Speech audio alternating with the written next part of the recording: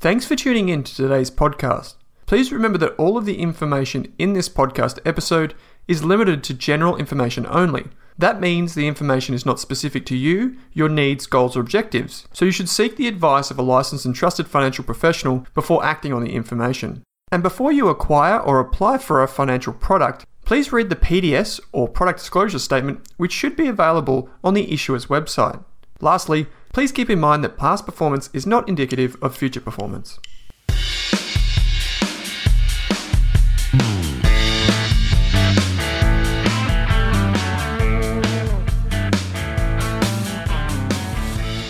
Drew Meredith, thanks for joining me on the show, mate.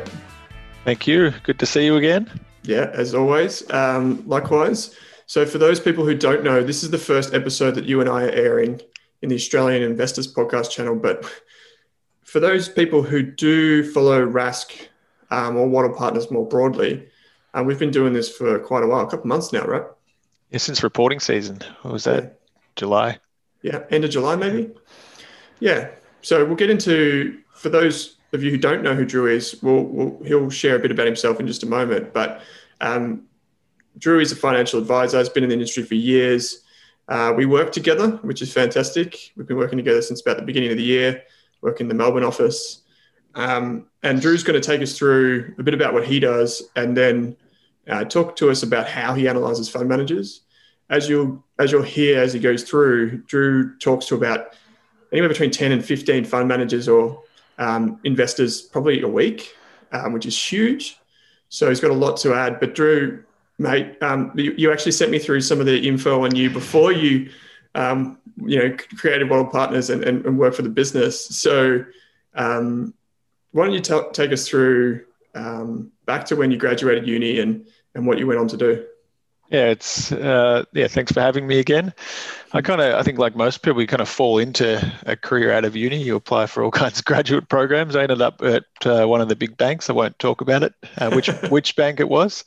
This is in 2005, I think, is when I took the first job. I've worked every day since for 15 years. So that's why I look tired sometimes. Went straight into a graduate program.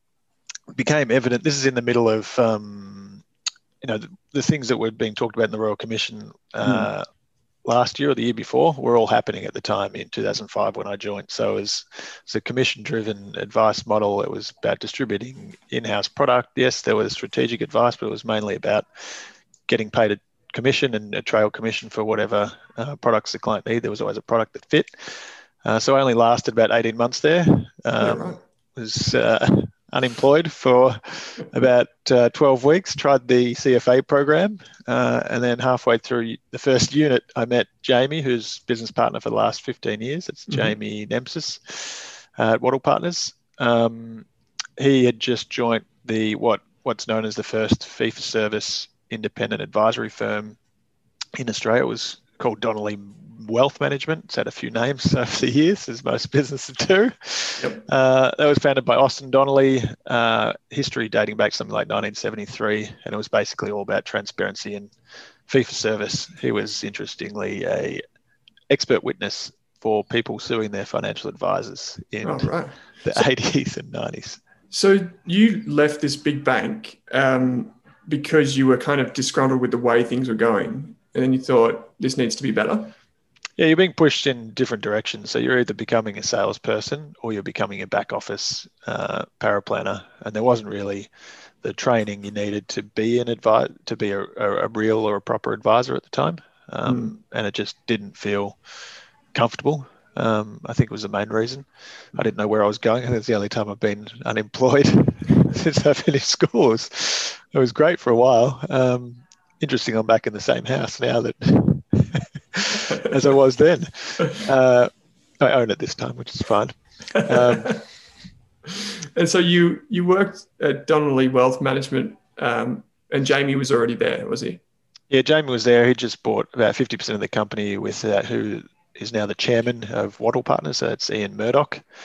And he was married to Austin Donnelly's daughter. That's kind of where all the connection comes in. Eventually he retired, the business was sold, and we started Wattle Partners with the same same approach in 2010. So 10 years on our own.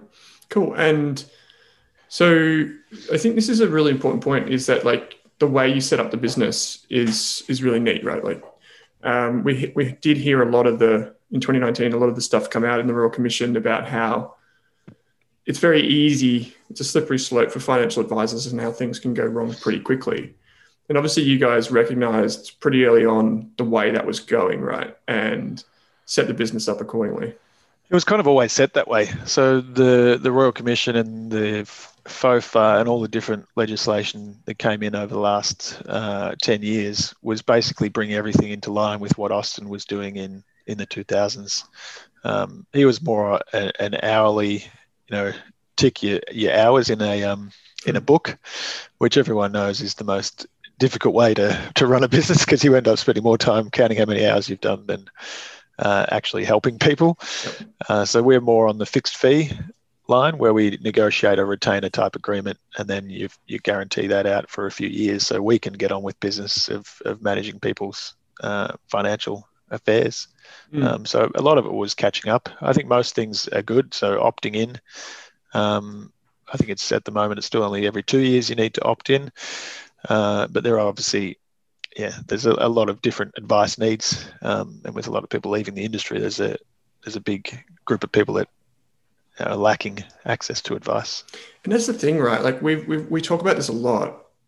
The way the industry has gone most recently, and there's so many people listening to this who understand and appreciate this, but there's this almost dichotomy between people who really need advice but can't afford it, and advisors who want to give advice but can't afford to give it because of regulation and because of all the changes that have happened. And so many advisors have left. Yeah. It's just made it so hard for people to access proper advice, right? Yeah, I think there was in the industry publications this week, there was talk that the average cost of opening a client's file is about $3,500 a year.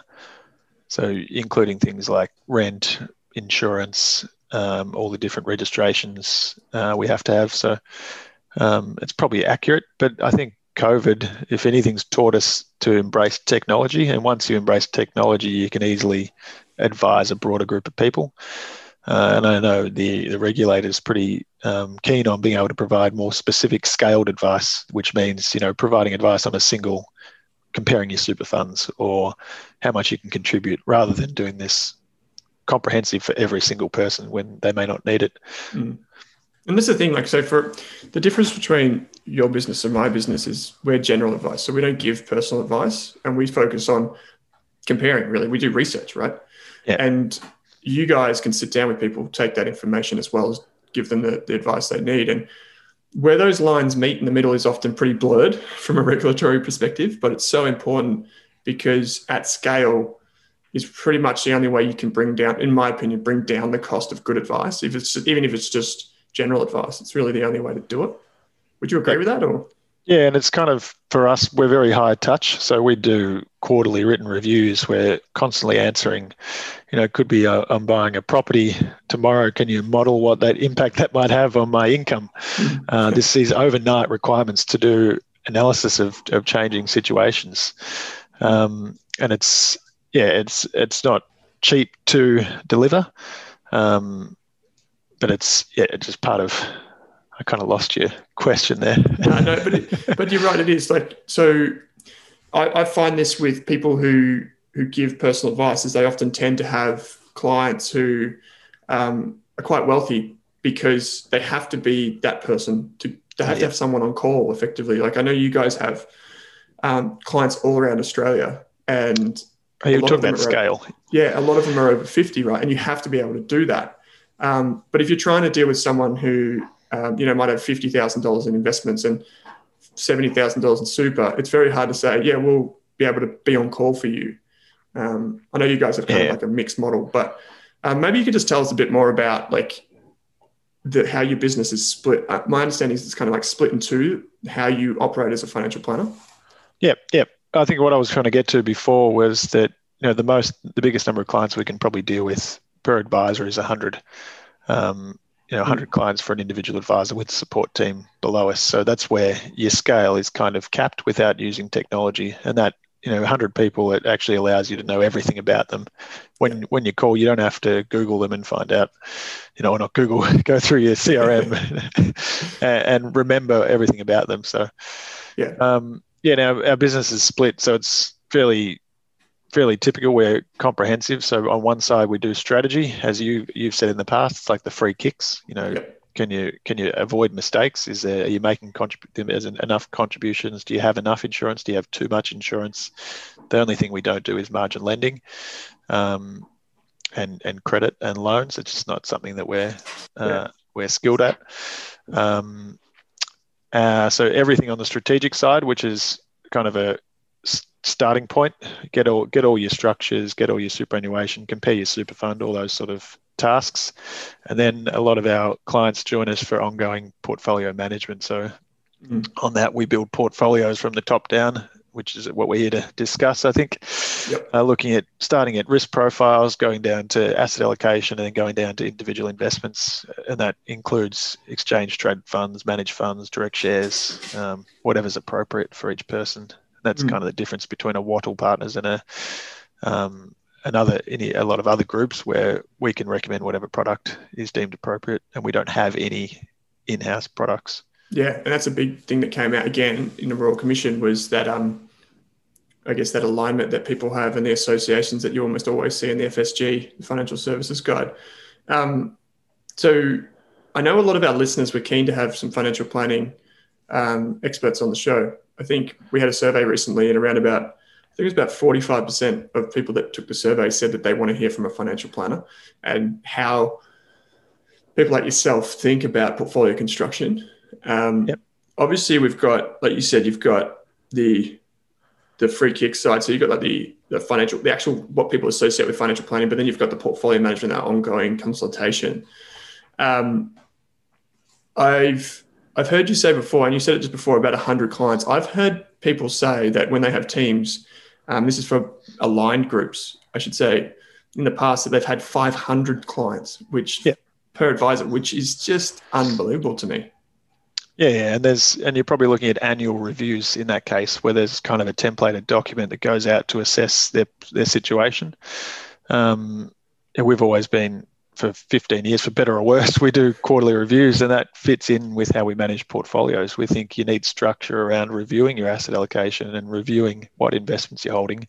And maybe it's just more for us that it forces us to review them more regularly. So it's, I think there's been averages of over 1,000 advisors as well. And the whole system of large financial institutions is kind of the products subsidizing the advice. So the advice doesn't make money, and they issue products to basically offset the cost.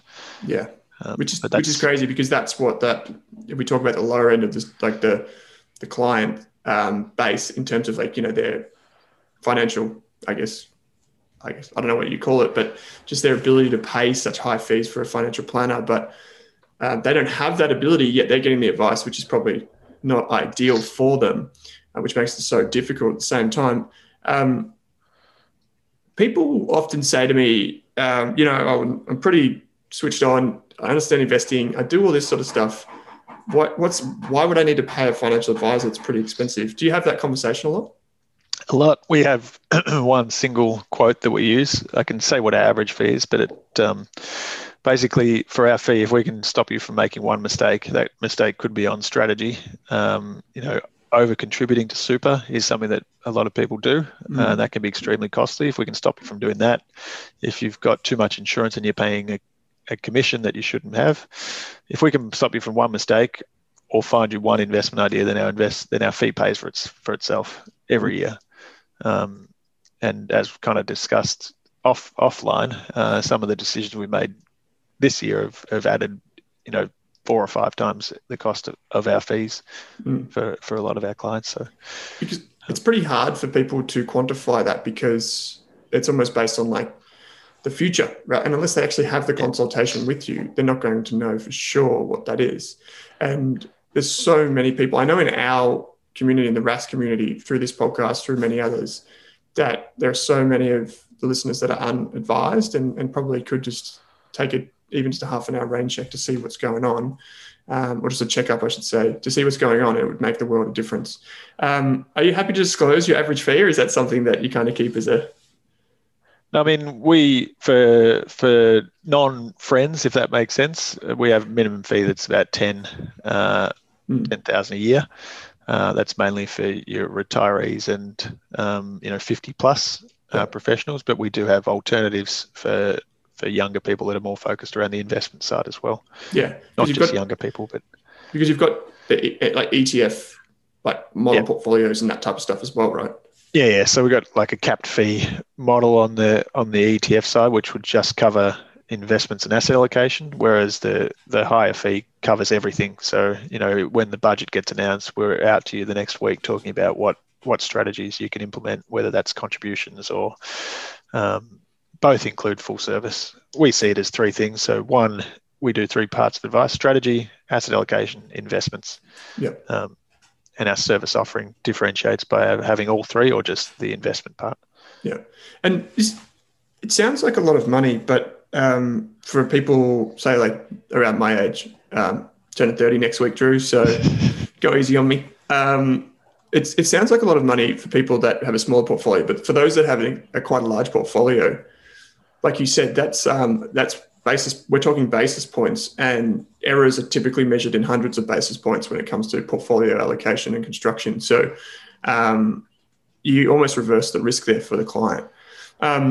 One of the things before we get into how you analyze fund managers and what you're looking for pretty much each week as you go about, thinking about that portfolio construction piece, is just on the financial planning scene and side of things. What are some of the challenges that financial planners are facing right now? Coming off the back of the Royal Commission, just in general, I guess, as you go about meeting with clients, what are some of the challenges that you face, and what can some of our listeners take away from them to try and educate themselves? And the big one is fees, which we've discussed a little bit. And there's a comparison, fair or not, to large funds, corporate or industry, where they charge something like 0.8%. But in most cases, you're not getting any strategic advice or support out of that. All you're getting is investment advice and maybe some, as we said, scaled advice. Can I contribute? How much can I contribute? But our fees, which include everything, and the ability to call us or text me at 11 o'clock at night, or and it happens more than you'd think. It just it doesn't even compare. I've calling in the middle of March was a perfect example where we were fielding calls about what to do. I need to sell everything. It's freaking out. Not that many people called, but you compare that to us facing the member or the client. Whereas if you're at a large fund and you call, you get sent to an app, and the app lets you transfer to cash overnight. So being the face to the client, which I don't think many fund managers or many large corporate or any major funds really quite understand. And when you've got millions of members, you can't be in front of all of them. But when you've got 100, you know them, their kids, their their grandparents, their dogs. I've taken my dog to meetings before. So it's that being involved in everything in the fee discussion. And then on the investment side, it's income. People are just desperate to find income. We're to people who've got term deposits that are now offering 0.6% for 5 years.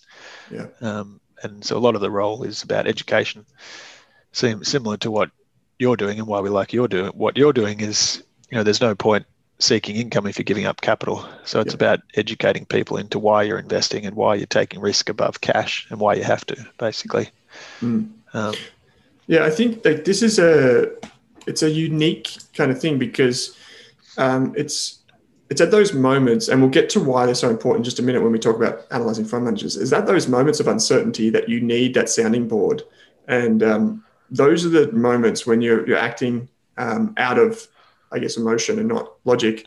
And it's easier said than done. I see it all the time with investors who are really, really intelligent people, yet you get an instance like March 2020 when you have coronavirus and the market's crashing, and even these really smart people are making really poor decisions, and it's because they're They don't have that network, that person that they can go to.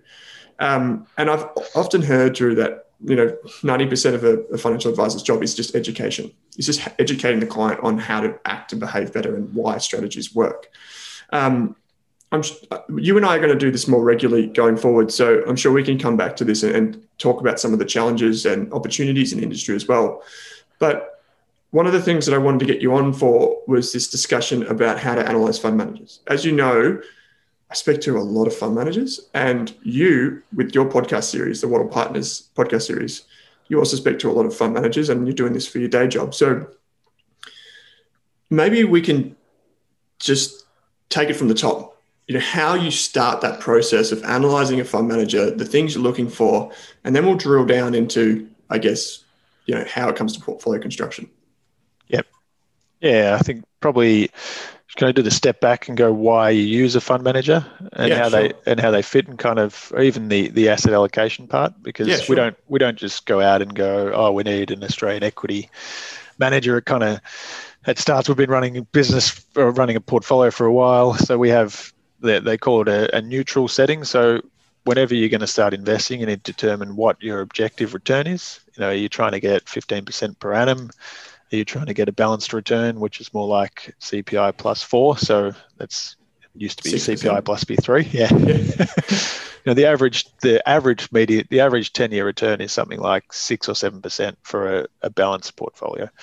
And so we basically were working out what sort of risk we need to take for each type of client. A lot of clients are retired, and it's more around drawing down, so protecting as well as growing their capital. The younger clients and people who are still working, it can be more aggressive. So the starting point for us is always getting the asset allocation right. You've extensive, as you know, we won't go into the research process and the various inputs that go into building a strategic asset allocation. For this discussion, it's probably more about when you're adjusting that. So we've got a portfolio set at the moment. On a quarterly basis, we'd say, all right, where is our equity exposure compared to where we thought it should be last quarter? Should we be increasing that based on our discussions with economists, investment committee members, and all the different fund managers we meet every week? And then once you make a decision, we've got a few examples we can go through before. Are we underweight equities? Are we overweight equities? Are we overweight domestic or global equities? Should we be adjusting those? And it's once you identify the weightings and your views, are markets now overvalued? Should we be reducing our market exposure? Then you start thinking about what manager to add or how to review a manager after that, if that wasn't too much blabbering on. No. So I think most people don't think about what their neutral setting would be, right? Yeah. As well as I do that academic theory is almost purely based on a 60-40 portfolio. We got 40% defensive assets, 60% growth assets, or like we tweak it. Most people think about it as bonds and stocks because that's the easiest for academic literature to be based on. But is that, like, just in loose terms, is that kind of what you think about? Like, it's those allocations to growth or risk off assets? Broadly, yes, that's probably the most important. And as I said at the start, the two areas of investment is asset allocation and investment selection. Most people spend 90%, even a lot of advisors spend 90% of their time on the investment selection. I know Vanguard's got reports that say 90% of your returns come from asset allocation.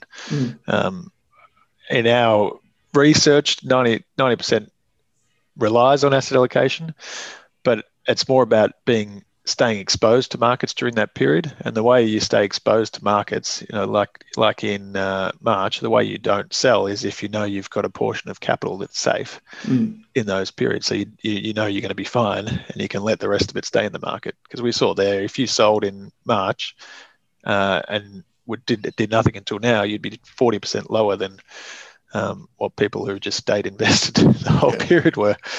Yeah, we talked about that during March, right? When we were in the office, we were talking about how some people were going all cash, and it was just madness. It was so easy to do in an app.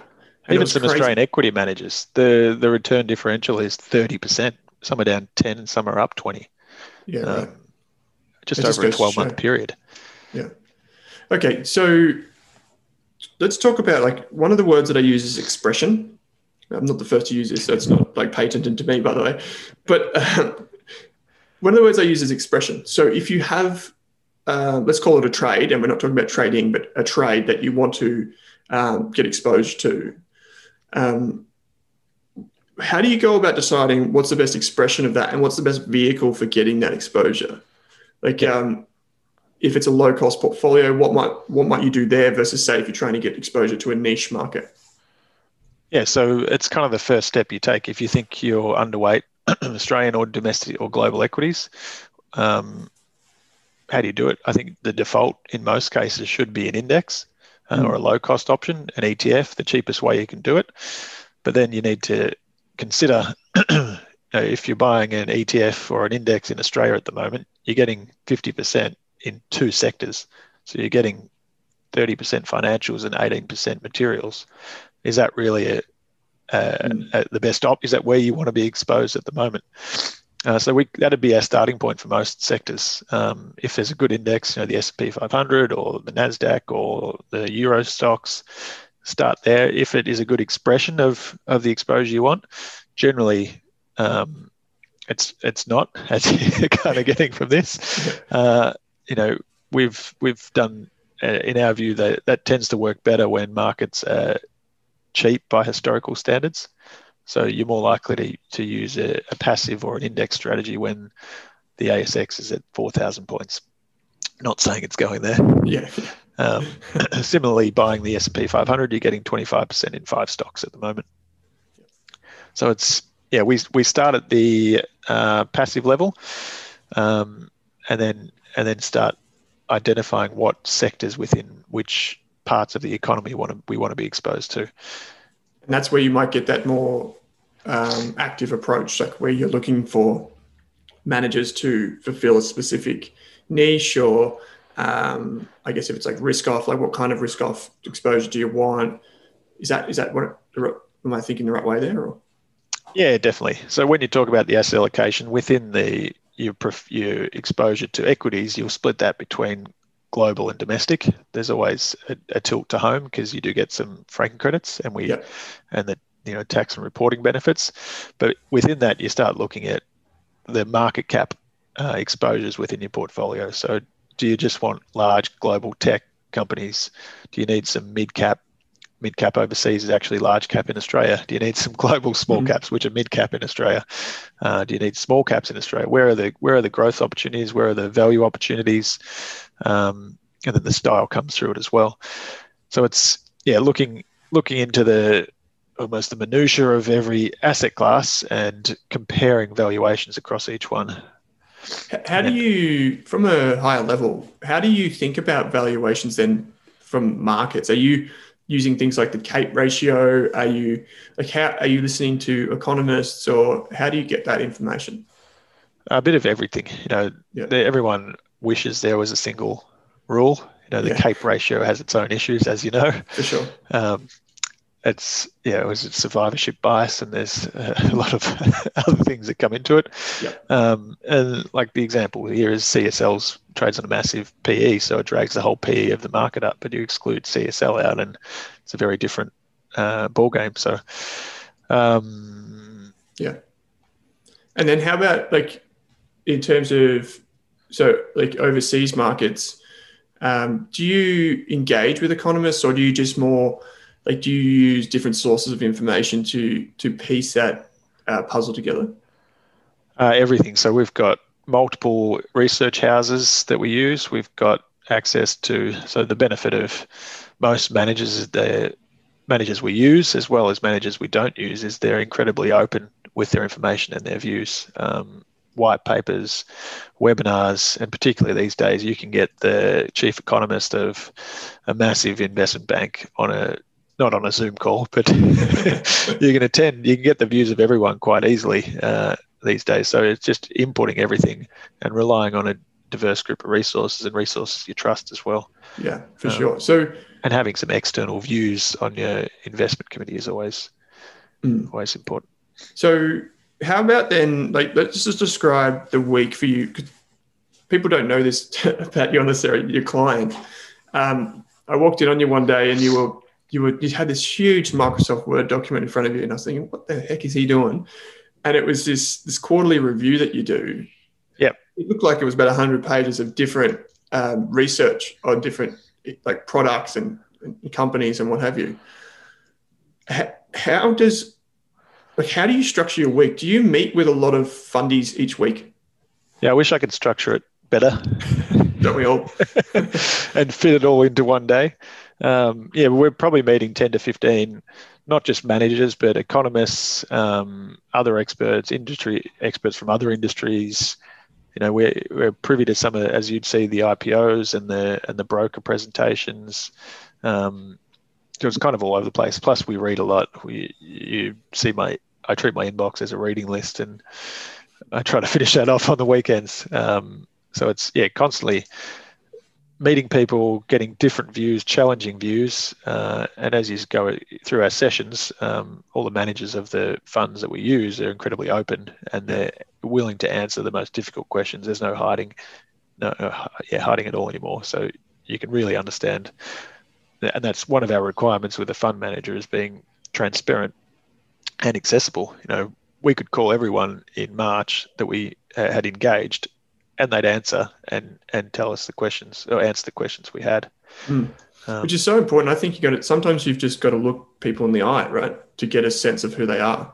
Yeah. And I'm probably not as structured as you, but when I think about managers and I think about funds, I'm very privileged in that I get to speak to a lot of great fund managers. I know a lot of people aren't, so that's where the webinars and that type of thing come in.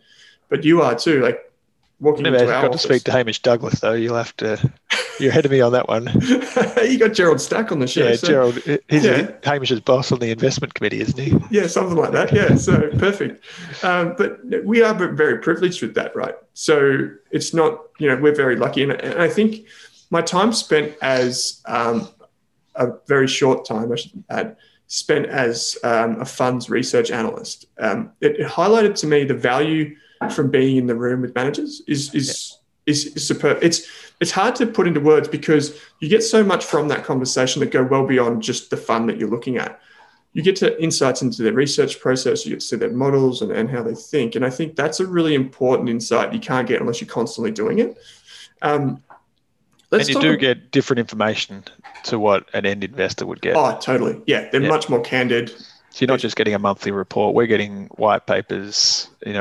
I can't even count how many white papers, and my whole week could be full of webinars and white papers, and the amount of information they're willing to provide, and the amount of managers are also willing to provide good ones, are support to our investment decisions. So if they want to pitch if they think their fund should replace something else in our portfolio, they'll compare all of their holdings against holdings of their competitors and their performance and their attribution, and these are all things we'll go on to later. Yeah. Let's talk about that then. So let's through the process, your investment process, and I guess your client process, if you will, we've moved from sorting out their financial affairs, that side of things. Now we've moved through strategic allocation, which might be based on risk profile, appetite, time horizon, all those different wonderful things that we talk about in financial planning. But then the next step is choosing the right manager for that portfolio. So how do you go about doing that? And how do you go about, what are some of the, I guess just from a high level, some of the things that you think about before you make a decision to add a manager? So I've got, as you expect, we've got extensive questionnaires and information. There's a good tool. Some managers release it, which is, I think it's called the Financial Services Questionnaire. Yeah, right. I've never heard that. If they want to be approved as a manager, it's a 50-page questionnaire. They have to detail their investment philosophy. Oh, right. I have seen it, actually. Yeah. It's more the compliance document, which is actually, when they have to be succinct, you get rid of all the fluff and the PowerPoint slides that come with it. We probably have 20 criteria, but I think we've kind of not dumbed it down, kind of shrunk it down to 5 because we could talk for another 6 hours otherwise. Yeah. Ultimately, you're looking for after fee returns that are beating the benchmark. That's what we're all looking for. Yeah. And we say after fees because there's always a question about, is an active manager another whole discussion. 70% of active managers outperform. I also question that statistic, the generalization. But you take fees out of the equation by assessing performance after fees against benchmarks. And yes, performance is, past performance, no guarantee of future performance, but it's a pretty good indicator that someone, particularly in this environment, has dealt with a crisis. How they've dealt with crises, have they outperformed during those periods, is incredibly important. How do you think about, speaking of fees, how do you think about performance fees? There are two camps on this. There's one camp that says there should never be a performance fee because it means you're paying them to do their job, like you're paying them more to do their job. But then there's the other camp that says, well, we should be incentivizing them to do better because that's a good outcome for us. Where do you see that? I'm on the more performance fees, the better. The more it's expanded, the better. As long as that is reducing the base fee. Yeah. I think it's where the institutional world's going, where your base fee gets lower and lower, but you're being paid a performance fee. But for us, that performance fee has to be based on not just benchmark outperformance, but absolute returns. There's no point. Why should you get paid for falling 20%? If the market fell 30, you've still lost 20% of that capital.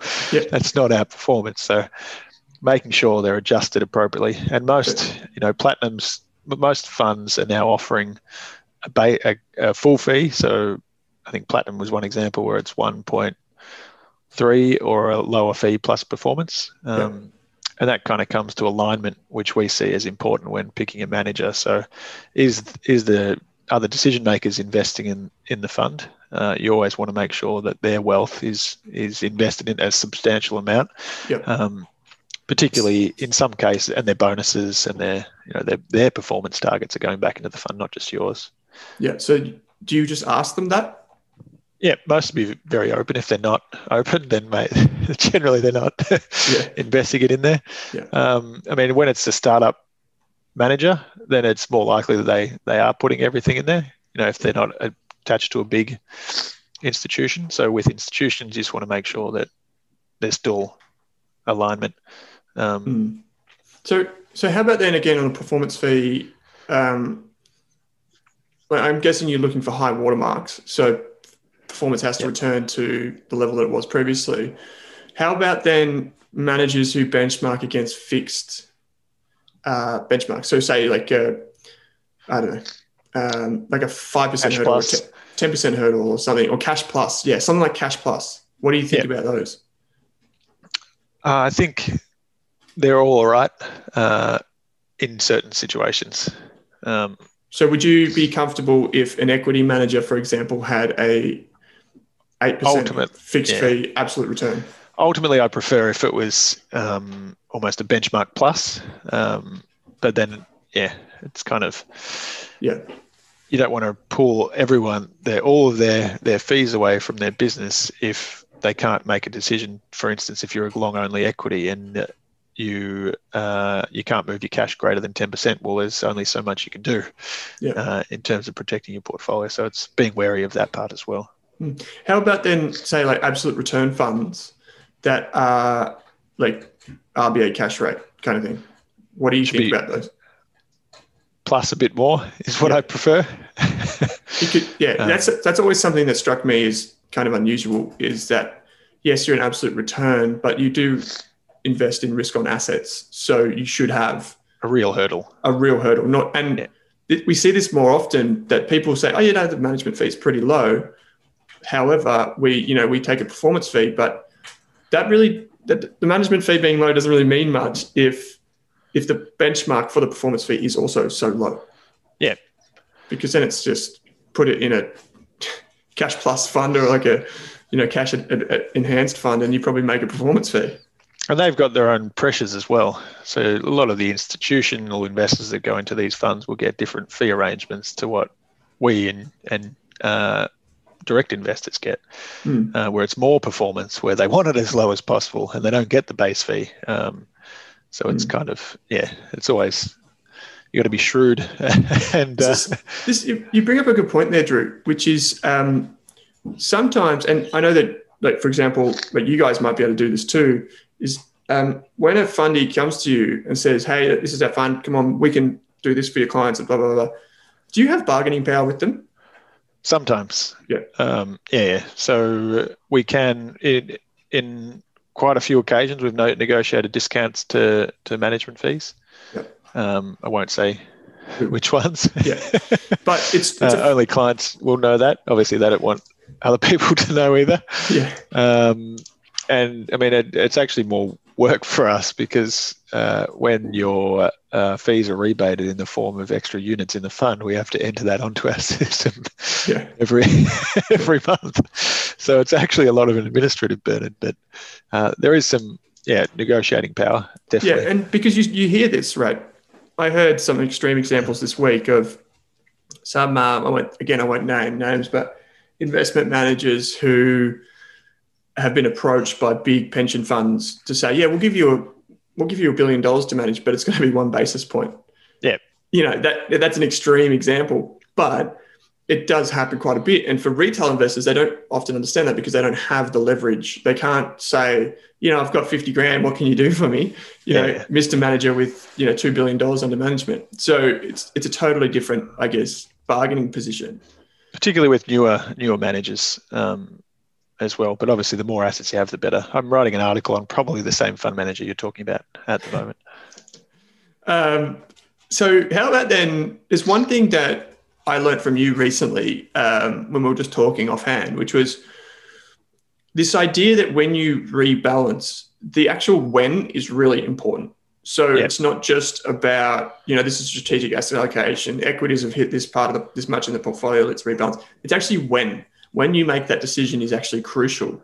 And March, I think, was a really good example of that. So maybe can you talk us through when is the best time to make strategic changes or tactical changes? The best time is the hardest time, and that's probably where our value has been shown best in the last few years, is that when markets are crashing or running is actually the best time to rebalance. It's been the most powerful. Right. It's a very nervous period. Yep. I was waking up and seeing the S&P had fallen 7% overnight and then working out what I was going to do that day. But if you can rebalance, so for instance, I bought 2 examples, or I have 2 examples from March, April, that we did one during March. So we went outside of our quarterly period and said we should do this. And then in April as part of our quarterly period, so we did 2 stages. We saw that equity markets had fallen 25%, so our equity exposure was very low. We have a reasonable allocation to alternative assets, another discussion there, that held their value or went up. So we made a decision that we needed to increase our equity exposure, and there's other inputs into that, not necessarily a vaccine, but that the market sell-off was completely overdone to what was actually occurring. Totally. So we moved 5% of the portfolios from alternative assets into equities, very close to the bottom of the market. And that, as we said before, if you were selling equities, you just capitalized a 30% loss in 4 weeks. If you were buying equities, well, you've just picked up a 40% gain in 6 weeks. So it's as difficult as it is. The quarterly period helps. We try not to be stuck on the quarterly. We're still doing investment committee and reviewing asset allocation at least monthly, and stocks almost daily. But just having structure and being willing to make a major decision during difficult periods, and that's where the objectivity of me managing someone else's money versus managing your own money makes it a bit easier. The amount of positive feedback we got from clients that said, I'm happy you've been trying to protect our portfolio during this period. This is great advice. I wouldn't be doing it. Couldn't stomach doing it myself. Just kind of being a step back, even though my parents are one of my clients as well. So there's, How about then, so let's say you're not someone who's advised. What are some of the things that people could do, I guess, just to think that way and try and move themselves towards that? Do you think having the structure of quarterly rebalancing is essential for everyone, regardless of whether you're an advisor or not? I think you should at least be doing it every 6 months. Set an hour apart, download some asset allocation reports. There's a lot you can get. Morningstar, as we said, is one example that has a a personal investor product as well. We think the first thing we do for every new client is we build an investment policy document which sets out asset allocation, rebalancing, when we buy and sell. If equities are 5% below the target, then we want to increase them, and kind of those rules. Yep. And then we give every client that on a single page, which I think everyone can easily do. You can Google, I think Vanguard has one as well. You Google investment policy document, pension funds run with them, corporate super funds run with them. That's just a simple thing. If you died tomorrow, someone could pick up your portfolio and hopefully understand what you're doing. Yeah. And then just having some structure. And that's a big thing, like you're a certified financial planner, right? Yep. Yeah, CFP. And you see that in the CFA programs as well. It's such an important part of the process. People kind of write it off because it's not always the most technical, but it's actually probably one of the most important parts of just your own investment process as well, right? It should be the first thing. So every trustee board of a super fund would pull out their investment policy at every board meeting, and that's what they refer to. And if you think it needs to change, you change your policy, and then you change your investments feeding into it. And it's just discipline. Maybe I'm just one of those kind of regimented people where I like structure, discipline, consistency. And I think you need that for investing. I think in the US, particularly, we're seeing more of this is the robo-advice market, servicing that lower end of the market. They're starting to do this more often. So they have an investment policy statement, but then they also have kind of like feedback loops for the user, as opposed to a user in that product or in that service to question their decisions. Like, don't click this button unless you've checked this. Yeah. And that's kind of a low-cost way to fill that need. But I think everyone can do this to an extent, right? But if you do find yourself getting a bit tangled up in everything, go and see someone. Let's get back on the topic of fund managers. What are some of the questions you would ask a fund manager? Do you have any kind of examples that you can give us from your, you mentioned before you have quite a few, but are there any examples that come to mind? I'll probably go examples on what they've been doing. So we talked about attribution. One of the best ideas there is the active share. I'm sure you know that stat. Maybe you can explain it for measure. Us, just for those people that don't understand it. Yeah, so active share is a percentage, and basically the percentage of stocks that company or that fund manager holds that are different from its underlying index. So if it's a US large cap strategy and its active share is 95%, that means 95% of the stocks are different to what's in the S&P 500. So if we're making the decision to employ an active manager, well, we don't want to pay active fees for someone that's doing an index, giving us an index. So if you've got a low active share, honestly, then you may as well buy the ETF in that case. And part of that active share, it talks about attribution. So where are the returns for that fund coming from? Are they doing what they're saying is, are they a value manager? All right. Is a value manager holding tech stocks?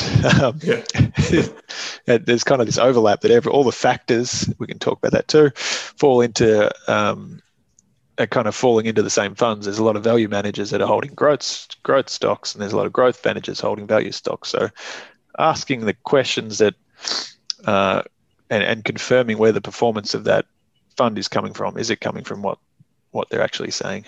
This is the thing though, right? Like a lot of DIY investors, they don't have access to attribution. So attribution is something that we use a lot in advice land, but also in research land. We talk about, it's good. You can see the top 10 holdings in a monthly or whatever.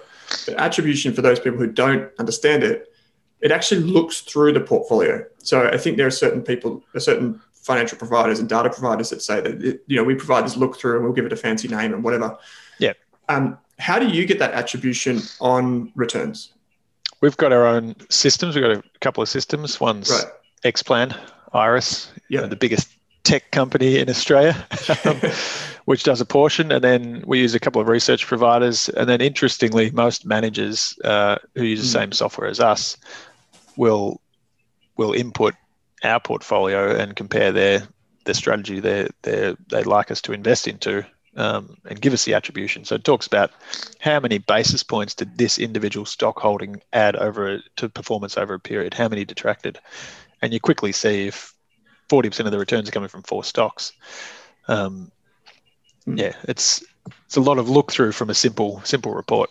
Yeah, and this is something that is really interesting because, like, to be honest with you, Drew, like I know from a financial planning perspective that growth versus value is a conscious choice that advisors make. From a personal investor perspective, I'm kind of like looking for absolute returns, and I know there are certain times when value is better than growth and whatever. But when it comes to attribution, you can also do factor analysis based on what they send you. You can look at geographies. If they're a global fund, where are they getting their most of their alpha?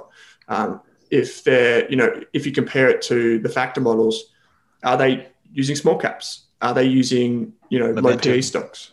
Yeah, that's really insightful, right? Yeah, they're actually really easy for us to get. Everyone is willing to give them to us, and we're able to analyze them ourselves as well, which you don't get factor in a monthly report or a quarterly report. You get a couple of stock highlights and what the top 10 stocks are.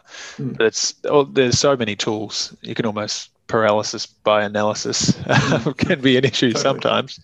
But you're just understanding, are they doing what they're saying? And that a big part of that is a question of, if they underperformed in the past, have they changed their approach? Is a growth manager that underperformed now becoming a value manager because value is doing better? These are the kind of reasons you'd remove or you'd watch for in a manager that you're employing. Yeah, we see that. You see that style drift quite often. Yeah, I don't mind it when a manager is explicit about it. Like, hey, we've invested this way for a long time, but we think this is a structural shift. I'm going to be honest with you. This is what we're doing. Yeah. But it's when they don't say anything and they've all of a sudden gone from owning, no tech to all tech. Yeah, no tech, all tech. Yeah, something like that. And they're not being honest with you. That's where I get a bit frustrated, and I'd be more inclined to question that. How about then when it comes to the resourcing of a fund manager? So a lot of people probably don't think about this, but I know you guys do. You think about it a lot, which is, a lot of these smaller boutique funds, they can be one-man bands or two-man bands or two people bands. We shouldn't be, it's not all men these days. So it's sometimes you have very small shops, so to speak. So how do you think about that, the resourcing angle? Yeah, I mean, it's a difficult question because you do get great returns, and some of our best performances come from startup managers. I think there is a bit of almost flooding in the market. You have to understand that for most managers, I think you need something like 150 million under management to be cash flow break even. And not that there's anything bad. If a fund manager shuts, this is the other benefit of a managed fund over a listed investment company. If they aren't cash flow break even and they shut down, well, you can get your money back because it's just invested into stocks. If that was potentially an LIC and the manager shut down and someone else took over, then you might be selling at a discount. Probably one of the differences there. But you just have to ask all kinds of questions. How funded are they? What are their expenses? And a big part of that is, do they have if you're a global equity manager based in Australia, do you have the resources if you're not making money to outperform Magellan? Not pushing Magellan or anything. It's all, there's the businesses too. They get into it because they want to be more aligned with their investors. So what level of assets do they need to be break even? What level of assets do they need to add new analysts? Because it's great to have one investment decision maker, but as we all know, you don't want to be reliant on a single person. The big groups have done it well, bringing younger people up and spreading the decision making in different portfolios. And one of the issues there is, will they spend more time selling their product than they will analysing? Yeah, that's the biggest risk in the early days. I think you have some comfort around when someone's got an extensive background and track record in that specific strategy, that they will keep, that they know it, and particularly if their ex-employer has kind of signed off on what they've done. It's one of those things, right? Most new funds, unless they do come out of a big shop and they have the support of a distribution partner, which we see probably more of these days. It's more the distribution. The person that controls the distribution goes and has control and goes to Macquarie or goes to one of these big shops and says, hey, you guys look like you're good investors. Why don't you come over here? We'll give you a fund. We'll take an equity stake and or we'll do all the distribution for you. No worries. Unless you're like that, the other side is the boutique fund who tries to guide it by themselves. And they tend to keep their head in the sand for a while until they've got that track record because they know no one's probably going to look at it. Yeah. And it's kind of the fiduciary obligation that a financial advisor has as well. We're probably more comfortable backing a new manager that's associated with a $500 billion, fund manager, because they've got the resources, they've got, if you're doing global equities, you've got access to all the research from all the biggest players. So you do have some sort of competitive advantage. Yep. So it's resourcing like any business. And then I guess you also, just on that, you also want to meet with people, right? Like it's just like anything. You got to know what you're invested in. So I imagine that you don't invest with someone unless you speak to them. Is that fair? Yeah, we got 3 rules. I think it's 3. I mean, there's multiple. 3 rules. We have to have access, so we have to be able to meet the PM, the portfolio manager. Yep. No offense, not the juniors. They might make more decisions, but we want to meet the portfolio manager. We want to see the real portfolio, all the holdings. Yep. Usually that's non-disclosure or confidentiality, and all those sort of things. And kind of standard is fees, making sure the fees are competitive as well. Yeah. How about then, just kind of like, I know this conversation has gone on forever and we'll probably come back to it many, many times, but then what about like kind of this last piece, which is around risk management? So it's funny because when you get these, when you get these research documents and these policy documents, oftentimes the risk management is just a couple of paragraphs. How do you think about risk management and how do you judge a fund manager's ability to protect capital? Tough question. Yeah. I mean, it depends on the strategy. So a long short manager versus a long only, which means one can take short positions and kind of hopefully protect the portfolio by doing that. You have to assess them differently. If it's long short, do they use their short positions prior to crises? And good ones have. You can see the performance for some of them. The other ones are, one, do they have rules in place? So you have to ask them things like, do you apply stop losses? Can you increase your cash balance? What specific rules do you have? How big can your biggest holding be? What are your sector exposures? Because you can, control your downside by not being overweight. For instance, the banking sector in Australia that's down 30% represents 30% of the index. So you can outperform and you can not lose capital by having sector weightings. And do they actually stick to them? So when you see the portfolio and they say that they only have 2 holdings per sector, but they've got 4, or there's kind of, what do they call it? Sector drift or, so just one, asking the deeper questions, and that you don't have to use stop losses, but if you say you use them, prove that you do. And I think, and another one is on that long short piece is, you can get authorizations to have a fund that allows you to go long and short, but do you actually use them? And the second piece is it purely for risk management, or are your short positions for alpha as well? Yeah, and do you have experience shorting? I mean, shorting is a very different game to buying a stock and watching the earnings. You can lose more than 100% shorting. And you can lose it quickly, right? Yeah, exactly. So you can't there's a lot of people that pop up with a long short strategy that don't have the experience on the short side, which is very different. Because this is the catch-22 of having all these the different mandates and restrictions from a risk management perspective. It's good because you can sell, because you can go to a planning group and say, we only have this amount of weightings in this sector and blah blah blah blah. But at the same time, if they are a good investor, you want to give them the freedom to invest well. So it's a bit of give and take, and you have to. That's why I feel like eyeballing the fund manager is really important. You have to understand their thought process as much as what they've written on the marketing document. Yeah. Cool, mate. I'm cognizant that we originally said we'd keep this to 30 minutes. Now it's an hour, isn't it? Is talk about style drift. We've gone on for a bit, but I know that you're producing one interview a week or thereabouts, and now the podcast, the Wattle Partners podcast, is on iTunes. That's great. Well done. It was exciting. But it's because you're meeting with all these fund managers anyway, so may as well record them, right? And so it's not just for clients. Anyone can go and listen. So I'll put some links in the show notes for folks. And you'll be back. We're going to try and do these things every fortnight or every so often, so we can touch base and talk about more than just financial planning, because your remit goes well beyond that. But Drew, mate, from Wattle Partners, thanks for taking the time to join me on the show. Thanks again.